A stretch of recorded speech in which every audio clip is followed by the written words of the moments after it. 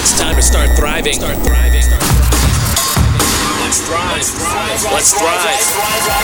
The more you know about your body, the better you can take care of it. It's time to take charge of your health. Here we are, so we're going to roll with that. Broadcasting to the Thrive Life community. So we're going to kind of dive into some of those ideas today. From the ACU of Texas studios, let's thrive. I want to empower you to make that decision. This is Thrive Life Radio with your host, Amy Robison. Good morning, Thrive Life community. Thanks for joining me this Friday morning, this beautiful Friday morning. Hopefully you're going to have an amazing weekend as we kick off this Friday for you. Live from the ACU of Texas studios here on Vinyl Draft Radio.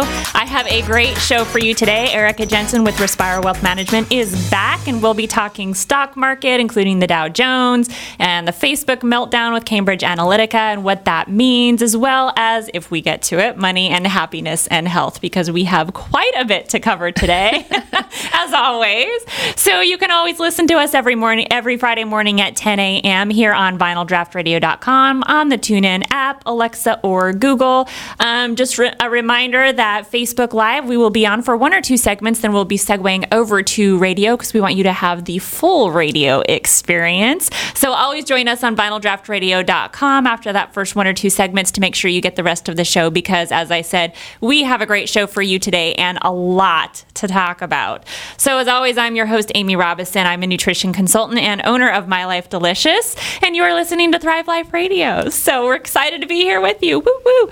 So weekly, I am creating a segment now at the beginning of the show for tips and resources and recommendations to provide more education for you on health and wellness, because that's part of the whole purpose of the show. And with Erica being on here, we're providing information on how to be financially well, and to, the more you understand, the more educated you are, the less stress you have. And you all know how I just constantly am hitting you over the head about dealing with your stress and being able to manage your stress. So I told you last week I was not sure what I'm going to call the segment of the show. I still don't really know. I'm thinking maybe like your weekly Thrive in 5. So something like that, maybe. Because I didn't want to just be like your health tip of the week, because I think that sounds really lame. So I'm thinking your Thrive by 5, I think that might be really good. So what I wanted to kind of touch on today is all about breakfast. People get really confused when they're making diet changes as far as what in the world do I eat for breakfast, especially if your go-to is cereal, or your go-to is a bagel, or maybe your go-to is a donut. You're not really sure exactly what you should do, or what, or maybe I shouldn't even say that, what you should do, just some better options for you to do in the morning. So Erica, what do you like to go to for breakfast in the morning? So my big go-to for breakfast in the morning is I get a half of an avocado and I stick it in one of my oven-safe mugs, and I put crack an egg on top of it and sprinkle some cheese on top, and I just stick it in the oven and I let it bake while I'm getting ready. And then when I get done, then I can take it out, put some hot sauce on it, and eat it. Oh. So that's my go-to for breakfast in the morning. If you had that this morning, I'm like seriously jealous, because I had like a Lara bar. I actually didn't eat breakfast this morning. So I know breakfast is important, but sometimes in the morning I'm just not hungry, especially if I had a big dinner. And so I'll wait and eat at lunch. But I'm actually really glad you brought it up, because people ask that all the time, like, do I have to eat breakfast in the morning? When do I eat breakfast in the morning? And the answer is there is no real answer to that. It really depends on the person. Some people do well eating like first thing or within the first hour they get up, and maybe that's really good and fires up their metabolism. But for other people, they do, even like an intermittent fasting. So intermittent fasting is you're eating kind of within a shortened window of the day. So maybe you're eating between like 11 and 7. So you wouldn't even eat breakfast. You wouldn't eat until like 11 o'clock. And there actually is some pretty decent data about that helping to regulate your blood sugar and, weight maintenance and all that kind of stuff. So it can be really beneficial. Well, as you know, I follow a ketogenic diet. And, right. So for me, intermittent fasting kind of happens on accident because I eat a lot of fat in my diet, and it just holds me over. I don't get very hungry on accident, but then I end up eating huge meals, which is fine. Yeah, it is fine as long as you're getting everything that you need in for the day. And it's like you are kind of like reading my brain this morning. So as far as, eating fat, so the first meal of the day, it really is better if it's focused on protein and fat as opposed to a heavy carbohydrate. And the reason that is that it's going to help maintain that blood sugar. Blood sugar is a really big problem. And it's more than just someone with diabetes. It's the average person. Your blood sugar is swinging all over the place. And you know this because you're either getting shaky around meal times, you're getting hangry angry, you're getting more brain fog, you have that afternoon slump, and that means that your blood sugar is just not sustaining you through the day. So that fat and protein, particularly for breakfast, is much better option to take you through into the lunch hour as opposed to you reaching for that coffee and donut at 10 a.m. Yeah, when I used to just, eat whatever I wanted. And when that happened after lunchtime, I'd be ready to fall asleep. I would honestly be sitting and talking to someone and I could feel my eyes getting heavy. And I'm like sitting there conscious, trying to keep them open. That's when you need like the tape where you put it on the eyebrows and like pull it. Yeah, exactly. So, or like a Clockwork Orange or, Yes, exactly. So when we were on vacation recently, we of course did not eat ketogenic in Italy because you're in Italy, people. You're crazy. Yeah, so we did all the pasta and the carbs and the desserts and all that good stuff, and pizza, of course, you got bread, and my body definitely felt it. I mean, I enjoyed it, but I definitely felt the crashes and everything that I felt before. Yeah, it's so interesting once you kind of switch up your diet in a way like that. When you bring some of those other things back in. I mean, seriously, if you're in Italy, you just need to eat food. Okay, it's not the time to be in a diet. Just eat food and enjoy it. But your body will tell you if something's working for you or not. Oh, it does. Yeah, and so a really good rule of thumb is if you're having breakfast, whatever time that is for you, and within like an hour or so, you feel like you need to take a nap. You need to reevaluate what you're eating because your meals should actually energize you. They shouldn't make you want to take a nap. That's completely opposite. So that's saying your blood sugar went up really fast and it came down really fast. So we need to reevaluate that. So like Erica's breakfast is absolutely fantastic and making me really hungry right now. Yes. So like some of the first things I put on my list to kind of tell you is eggs and avocado. Those are the two first things that I put on the list. That's crazy. I know. See, I'm telling you, like you're in my brain. We this did morning. not plan We this. totally did not plan this, but you are in my brain. So another thing you could do is something called chia pudding. So this is a great way to use like alternative milks if you have a dairy issue and can't do a decent quality yogurt in the morning. Yeah, tacos are good. Tacos, yeah.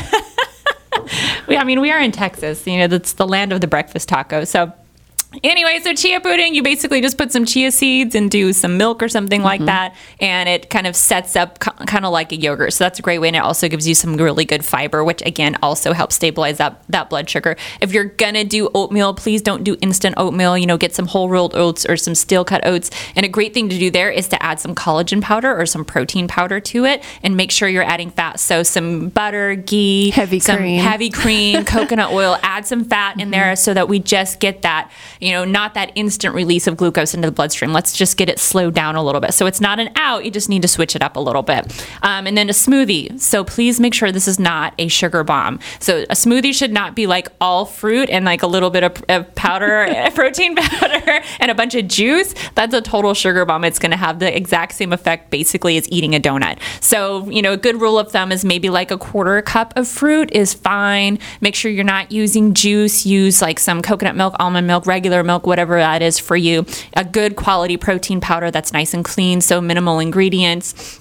And then having some kind of fat in there with it is really important. So throwing some avocado, which makes them really nice and creamy and absolutely fantastic. So some avocado in there. People don't think about that, but avocado goes great in sweet stuff. It really, really does. And it's actually very mild flavor. I've had clients who absolutely hate avocado who put it in their smoothies and didn't notice it at all. So it was a total win-win. Yeah. So that's an absolutely fabulous for you. And then you can also always do like dinner leftovers or even soup for breakfast. I know that sounds really weird to us, but it can be a great breakfast. Well, I love taking the protein from the dinner the night before and then just scrambling it with eggs. Yes. You can't get easier than that. Exactly. Super simple and super fast, because that's part of the other thing is I don't have time to make breakfast. And some days you don't. That's just the way it is. Some days you don't have time. You're scrambling out the door. You got up late or something crazy happens on your way up in the morning. So, don't be too hard on yourself. But if you make some time to do a decent breakfast, I'm going to guarantee you're going to feel better. And no matter what time of day that is that you're eating, whether it's first thing in the morning or you're eating, later mid-morning, and again, it's completely up to your body and what works best for you.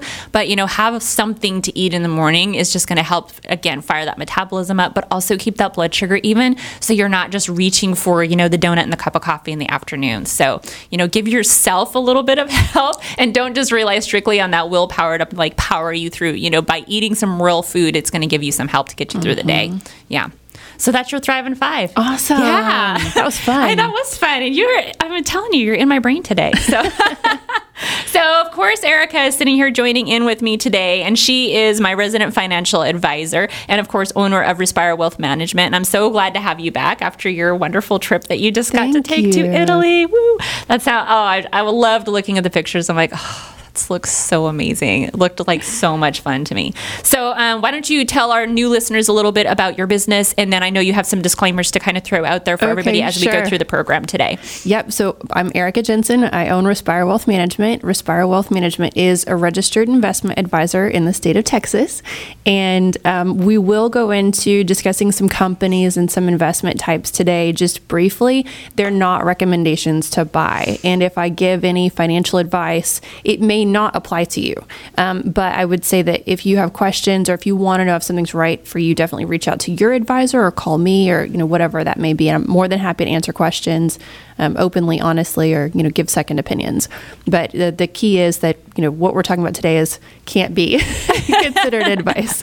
She is not telling you what to do today. We are just chatting and giving you some education about how to understand things that are going on in stock market and things like that today. So we actually had if you're interested in a financial advisor, we had a great show last month where we actually kind of talked about what a financial advisor is and questions to ask when you're looking for one. So I think we called it Fun with Money. It's on SoundCloud now on Thrive Life Radio. So definitely go back to that if you're interested in looking for a financial advisor, because we don't have time to go through all that today. But that'll give you some good ideas of what that means and how to go about choosing someone to work with. It was a really good show. That was a fun show. It really was a fun show. So we have a lot to talk about today. There's been a lot of things going on. I don't know if those of you have been watching the news and kind of keeping up with what's happening, but we've had a lot going on. So we're going to kind of go into what's been going on with the stock market and kind of, what your feeling is about how everything's going. And then, of course, we're going to talk about Facebook because, their stock is way, way down, lost quite a bit of money this week with the whole Cambridge Analytica issue. And then, of course, the Dow Jones Industrial. And, it's lost, some of its gains in the last year. But, you're going to kind of go through what does that mean? And, why doesn't it worry you? And then if we get to it, we're going to talk about, money and happiness and health and, how you can kind of navigate those waters and what that really means. So we don't know if we'll get to that or not today, but we're sure as heck going to try to. We are. So again, you are listening to Thrive Life Radio, and we are going to be chatting stock market today. Listen to previous episodes in our audio archives. Connect with us on SoundCloud, iTunes, and Google Play. You won't want to miss what's next. This is Thrive Life Radio with Amy Robison.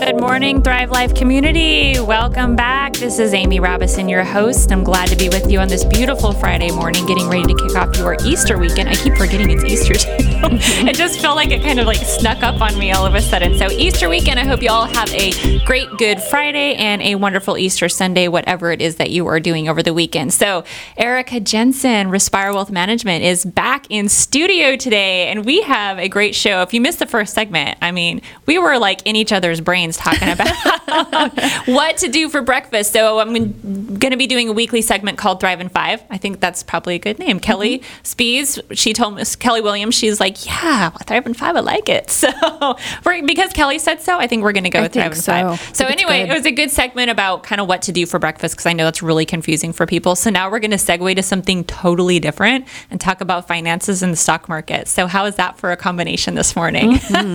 So why don't you give us a little rundown on what's been going on with stock market? It looks like the economy's been doing really well. I think I saw in the news earlier this week, they were saying we've had 108 to 114 months straight of growth, so everything looks like it's rolling pretty good. So what's your take on it? Yeah, so the economy right now is really strong. It's doing well. There's not any economic indicator that says that the market could go down. We're not really facing any asset bubbles, like we did in the last credit crisis, where there was the housing bubble and the associated credit crisis. The only real bubbles we get, sometimes are with some types of investments. Like last year, there was, the stupid Bitcoin bubble. Yes. That went up and came right back down. So, there are little bubbles that happen, and there are people who speculate, and I say, speculate for a reason, that the stock market could still be too high, even from as far as it's, fallen. The key with that is that there are ratios that investors use to determine if the prices are right on the stocks that are trading on the stock market. And remember, when you own a stock, you've got an ownership share in the company, and that price is supposed to reflect the potential of the company, future earnings, based on what they're doing, what their market share is, what they're selling, and also the company's kind of, let's call it liquidation value. If they were to sell off all the assets they owned, what would they be worth? So the stock price is supposed to reflect all of those things kind of in a simplified nutshell. And when the stock prices get too high, then people start saying, well, this is not a good buy, because you'd have to hold it for X number of years to ensure that you really are getting your money's worth. Right. Because it goes up and down. And we have the saying, you buy low and you sell high.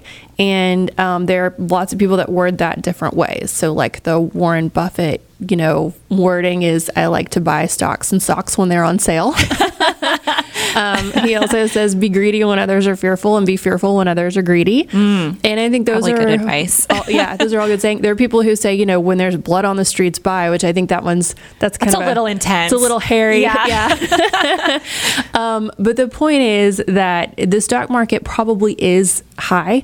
I don't know that means that it's going to plummet.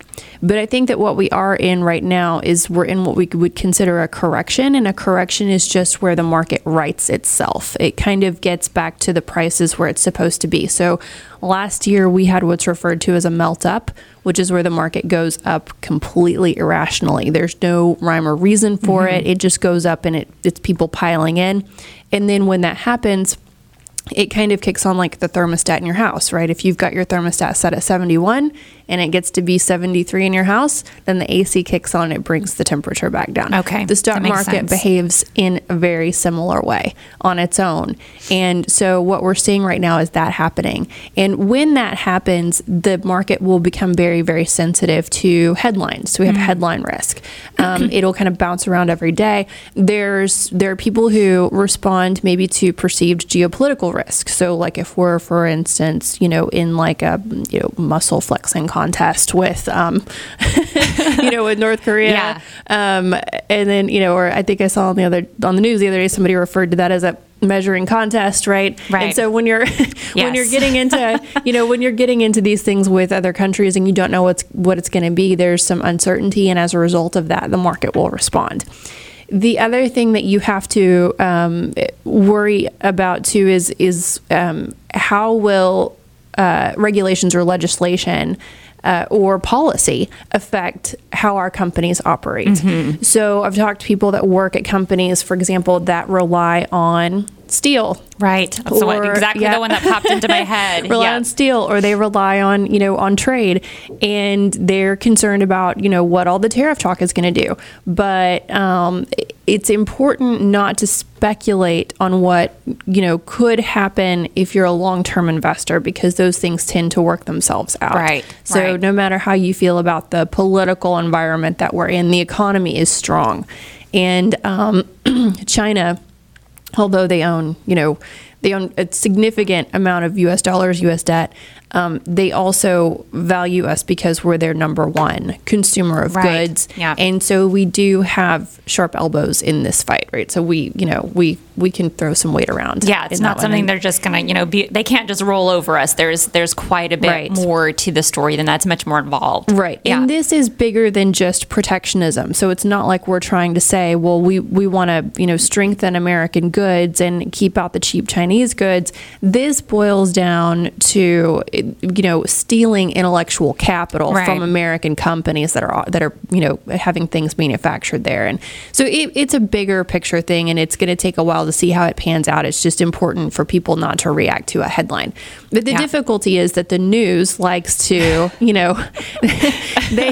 they like headlines, and they like anything that will make you read. So you see crazy figures like, the Dow Jones Industrial Average has moved 20,000 points in a week, or traveled 20,000 points in a week, which I think I mentioned a couple of, shows ago. And all that means is that it went up and down multiple days. It was a week with big swings, and all total, the point moves were 20,000. So it doesn't mean that it went like all the way up or all the way down 20,000. No. It means the total movement up and down is 20,000 for an entire week. Yeah. And when you see that number, you're like, oh my gosh, what is happening? And intraday swings as well. So if it went up 100 points and down 100 points in one day, that's it's 200 points, and it can do that in 30 minutes. And so putting it into perspective, when you see these big numbers, they're grasping at things to put on the screen or to put into a headline that makes people go, oh, this is really exciting. Let's keep watching. And they're working on viewership, right? So the Dow right now is,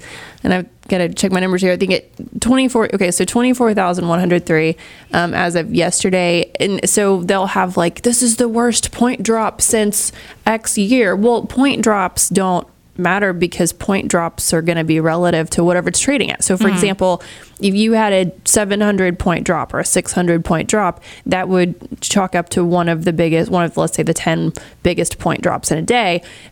It's only a 2.5% drop, and 2.5% drops in a day are fairly normal. Yeah, that doesn't really sound like a whole lot when you compare it, it's 600, 700 points. That sounds like massive and really substantial. But when you break it down into the percentage, you're like, oh, well, that's not really that exciting or something to get all hyped up about. And the other thing is, it's only 30 companies in the Dow Jones Industrial Average. Yeah, I was going to actually have you kind of talk about what the Dow Jones, for if you don't know what the Dow Jones Industrial even means. Yeah, so what is that? Yeah, so it's an index, and there are lots of different indices or indexes, as people say, whatever your preferred plural is.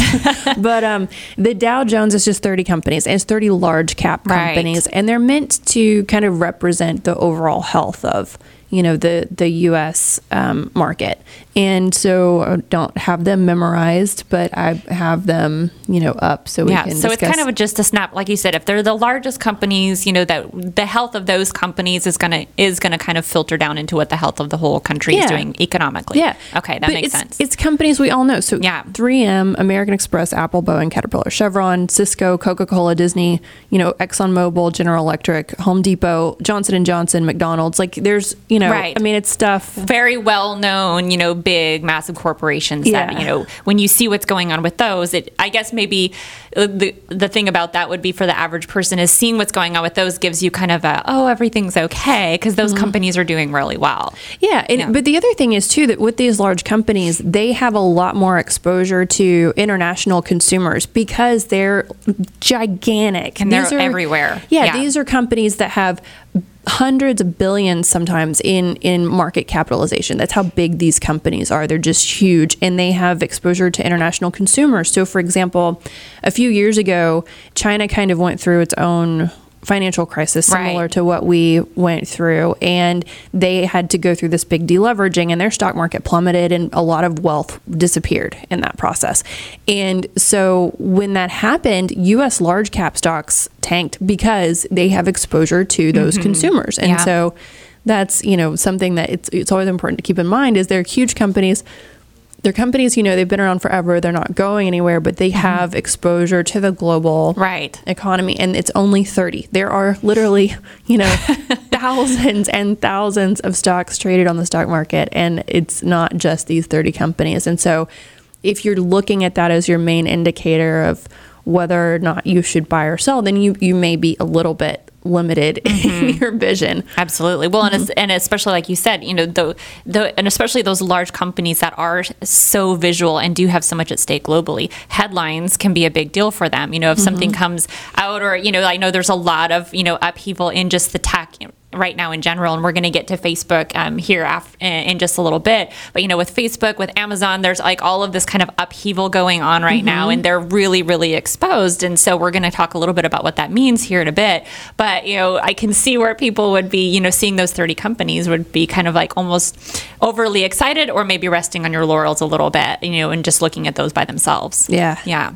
Yeah, absolutely. So it's really, really interesting. I actually had to kind of look up what the Dow Jones was this morning, and just being honest, because I kind of had an idea of what it was, but I'm like, I don't really know what that means. So I looked it up. I'm like, oh, okay, now I get it. It's basically just a snapshot of the large companies and what's going on for them, and getting a sense of the health of the economy in that way. Yeah, it gives us a benchmark. Right. So if we want to say, well, how is this company, performing versus its index? Right? Is it performing better than its peers or worse than its peers? Right. Then we can choose which peer group we're looking at, and that's what these indexes do. And then they also help, fund managers. Fund managers need to benchmark to something. And so a lot of times they'll use an index for that purpose as well. Yeah, that makes a lot of sense, just especially looking at those companies and using that as a benchmark I like that idea of, the different peer groups within those, companies and, all the other people that are involved in those same industries, and kind of choosing what peer group you're looking at. So again, you are listening to Thrive Life Radio. So how do you feel about Facebook today? And are you in the #delete Facebook crowd? Hear what's next. Next. Right. This is Thrive Life Radio with Amy Robison. Wish you could hear more Thrive Life Radio? You can. Follow us on SoundCloud, subscribe in iTunes and Google Play Music. Every episode, every week.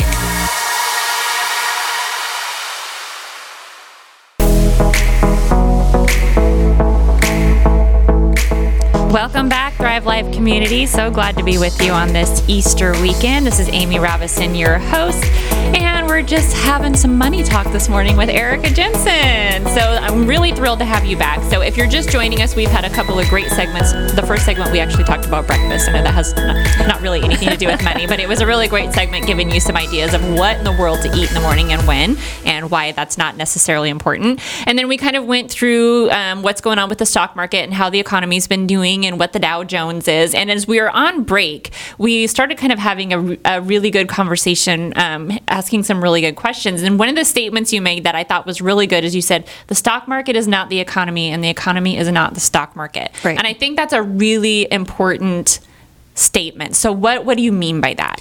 So the stock market can go up regardless of what's happening in the economy, because we are consumers. We always buy goods and services that we need, and that's really what drives the stock market. It's just it might drive a different part of the stock market at a different time. Mm-hmm. The stock market can fall because something in the economy was a catalyst for that.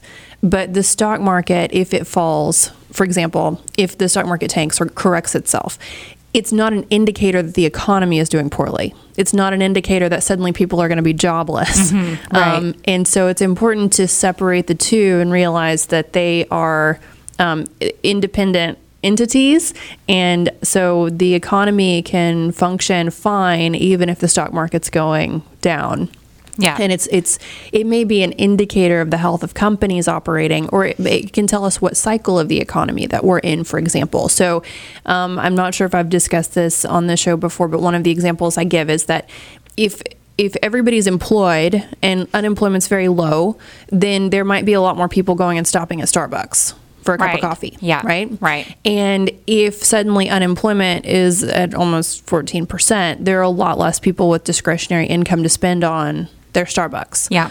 But those people might still go to the grocery store to buy their peanut butter and their cheese and their, Kraft, Pepsi, all these different goods that they buy that are made by, huge companies. Mm-hmm. And that can drive the stock market. They also are more likely, if they've got a limited amount of income and they need to choose where they're going to spend it, they're going to spend that money keeping the lights on in their house. So that's, utilities. So we can tell based on how different parts of the stock market are performing versus others, we can get an idea sometimes of which portion of the economic cycle we're in, whether it's an expansion or contraction cycle. But the economy and the stock market are not one and the same, and it's really important to separate the two. Yes, I think that's when you said that, I was like, oh, that's a statement we need to kind of go back to live on the air, because I think people do, and they see, and like we were talking about those headlines, when you see those 20,000 point swings, you start kind of freaking out and thinking, especially because really we're not that far away from the last kind of meltdown. You know, it was just in the last 10 years. So there, I think for some people, there still is that, you know, feeling of uneasiness and uncertainty. And if they see headlines like that, it's going to bring back some of that residual fear and stress left over from that situation. Yeah, and the market may go down further. I don't know. Right. But no one really does. Knows. Lots of people can make predictions, but if you predict the apocalypse every single day, eventually you'll be right? Yeah. So, exactly. The point is that, you know, the stock market may continue to go down. I think it probably will continue to bounce around the way that it is at least through August or September. Maybe longer, but and I could be wrong. The point is that we're in a really great part of the economic cycle that's not changing, and the market needed to correct itself. This is a normalizing event that we're seeing. Yeah. It just happens to be very sensitive to headlines. Yes, exactly. So nothing to be really freaking out about right now. Just kind of keep going, rolling with the flow, and pay attention to things. And, you know, it's part of the reason of having Erica on, is to explain some of this stuff. So we're not just freaking out every time a new headline pops up. And again, like you said, the headlines are there because they want viewership. So it's not necessarily that there's something actually going on. So I know one of the big things that's been in the headlines, speaking of headlines, is the issue with Facebook. And the kind of scandal, I guess, with Cambridge Analytica, and they've lost quite a bit of ground this week themselves. So what does that mean? Sure. So Facebook dropped, I think, 20 percentage points ish from its high price. It's now still down something like 16 or 17%. And when that loss happens, people are selling. They're selling in anticipation that Facebook will have less users. Okay. So when Facebook was first announced it was going to have an IPO, my big question was, well, how does it monetize? Because at the time, there weren't a lot of businesses buying advertising and things on Facebook. So I was like, well, how does Facebook make money? And it turned out that anytime somebody would post a status update or they would talk to people about things on Facebook, there were keywords that would give clues about personal preferences of people within certain age and gender demographics and things like that in certain locations around the country.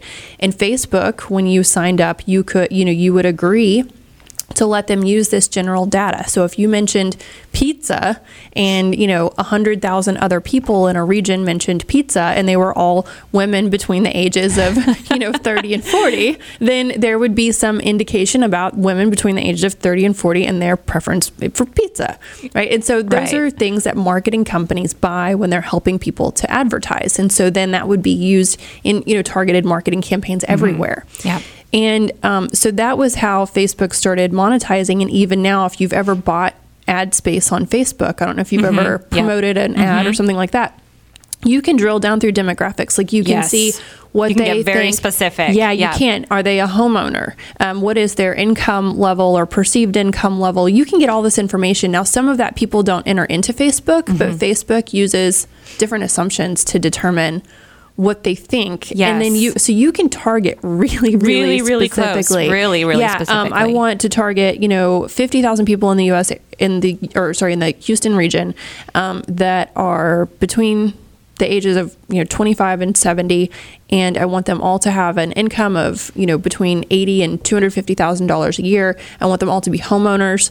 I want them all to be interested in investing. Like these are all preferences that you can drill down through, and that data is sold on so that they can market elsewhere too, on TV and throughout the internet. So that data exists because we put it out there, and we're giving Facebook something to sell.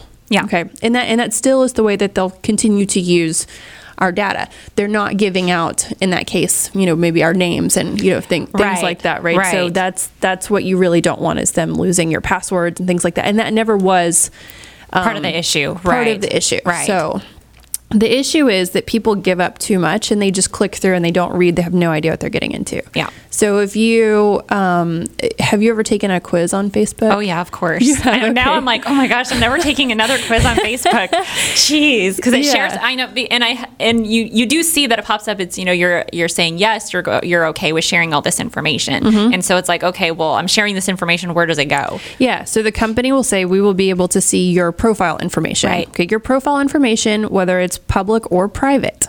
So if you have your profile information set as private because you don't want everybody seeing your stuff, as soon as you take one of those quizzes and you give it permission to see your profile, it's going to see all your data. It can see all your old pictures, all your old locations, where you've lived, if you've changed cities. It can see all of that information.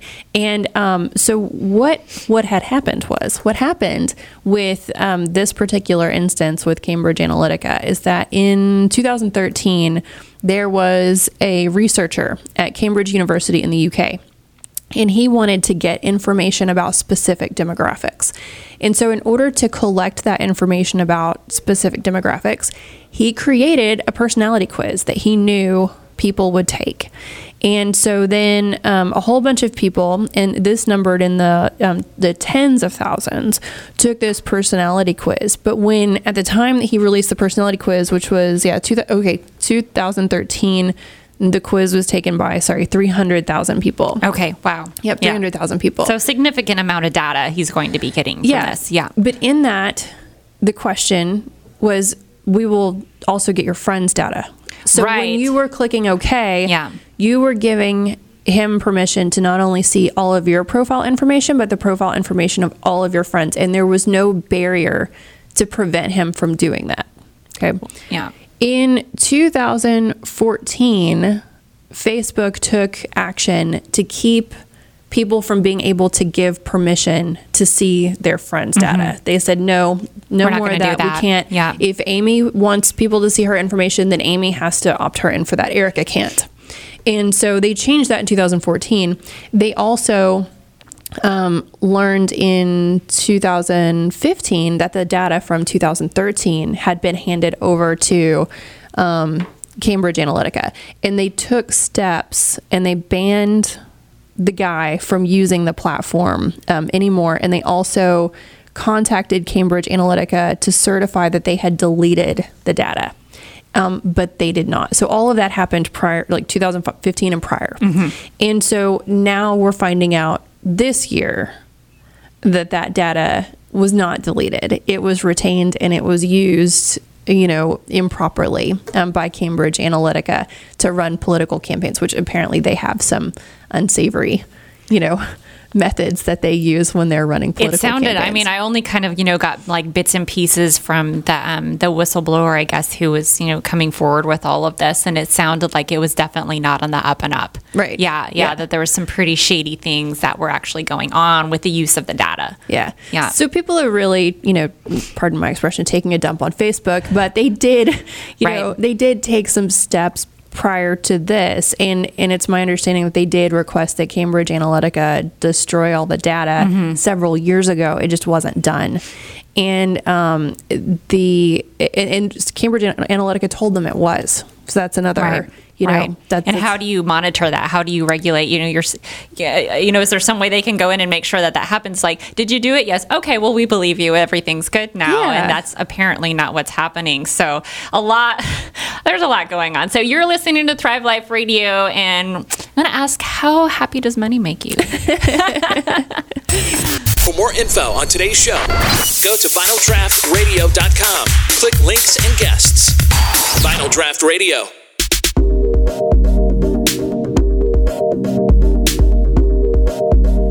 Welcome back, Thrive Life community. This is Amy Robison, your host, and we are digging down into money with Erica Jensen today. We've had some really good conversations about the stock market and what that is, the health of the economy, and we were just talking about Facebook, and we were going to try to kind of segue into money and happiness, but we had such a good conversation about kind of continuing talking about Facebook and what's kind of going on with that, that I think we kind of need to dive back into that. And as we were discussing on the break, it actually kind of made me also think of, as a business owner and using Facebook, and if, as things start to change, what does that mean? Yeah. Yeah. So the big thing to remember too is that Facebook's not alone in how it markets. I mean, this is the same method that's used by Google. We were discussing cookies on the break, how those track you from website to website to website.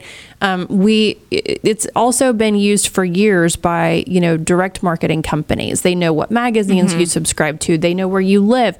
They know the value of the homes in your area. These have never been secrets. It's just that we're making it more accessible to them because our behaviors and our preferences are tracked online. Right. And so that's the big, kicker here is that this is not new, and they're not selling your names or anything, like that, but they are giving out information. And so it's the privacy policies are, we've had our real statement. They're wordy, they're long, and it's a lot of consumers and people that use social media don't know what part of their information is out there. Absolutely. And even if they read it, they wouldn't. They probably still don't understand it. Is it No. probably really full of legalese and you're just like, I have no idea what this means. Yeah, absolutely. Yeah. And so the reason that Facebook's, their stock has fallen is because investors will look at that and they'll say, okay, well, people hashtag delete Facebook. Right. Yeah. And there are less users on Facebook, then there will be less data for Facebook to monetize. And so that cuts into their revenue stream. And Facebook has been unattractive for younger users and losing some usership anyway. Yes. And so that's causing, their stock value to fall. But Facebook also owns Instagram, WhatsApp, and, a lot of other companies. And so they are getting more diversified and they're still appealing to people. It's really not just the Facebook platform. So even if you delete Facebook and you keep Instagram, well, it's still Facebook. Sorry, you're not really sticking it to the man. Because you're still using the same platforms. And like you said, they really do mostly run the same and especially as far as the data that they're collecting, a lot of them are super similar. So you're really not sticking it to the man if you're doing that.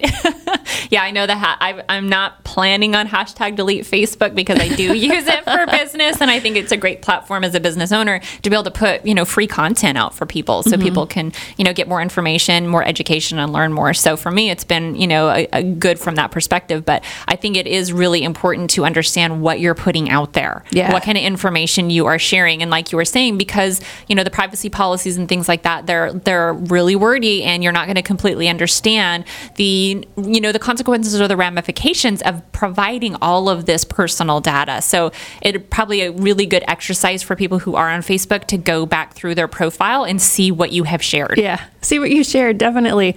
Because it's all on there. And so, and I can't believe we're having a conversation where we're saying hashtag delete Facebook. I know it's well, and that's what year is this? I know, just going, back. Like we're aging ourselves a little bit. Like hashtag delete Facebook. But I remember 12 pen printers. I remember we were watching we were watching Silence of the Lambs the other day, but in part of the segment, in part of the movie, they're using, the fax machine and waiting for the fax to go through and the old dialing telephone with the fax machine. And I was like, oh my gosh. I remember when those things were like really popular. And now here we are at Facebook and we're using the terminology, literally hashtag delete Facebook. So it's amazing where words on the radio. And words on the radio. Yeah. It's amazing where things have come these days. So I'm not going to be in that crowd as of now. I think, there's definitely relevant things about it. And this is kind of the way that things are going. So if that's your, something that you feel strongly about, by all means do it. But if anything, please just go and look at your profile and, make some adjustments there and realize that what you're sharing is not actually private. And you are giving them permission to, kind of send that stuff out there and use it. Yeah. So just FYI. So I want to kind of move into a really exciting topic because I just get excited and nerdy about stuff like this. But you have written a book. Yeah. And that is so flippin' cool. Thank you. Please tell us about your book and tell us when it's coming out. Okay, so I've got to finish it this weekend. I'm almost done. It's based on, if you follow me on Instagram at Respire Wealth, I've done 30, it's going to be 31 days after the end of this week of Money March. Hashtag Money March. Back to the hashtag. at symbol Respire Wealth.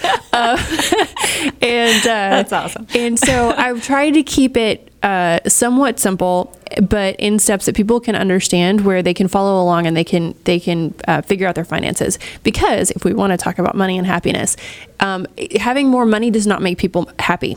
it's knowing how to use money that makes people happy. And there's a statistic, something like 70% of all lottery winners end up bankrupt. Yeah, I saw that recently, actually. It was like, wow. And that just goes to show that you can, I think this is something that gets thrown around, at least in the entrepreneurial world all the time. Like, you want more money, you want more money. And it's like, well, if you don't even know how to use it in the first place, what good is that actually going to bring you to get to this next level? It actually does nothing. And it actually causes more headaches. Yeah, it can create more stress. Yeah. And so the book is geared towards everyone.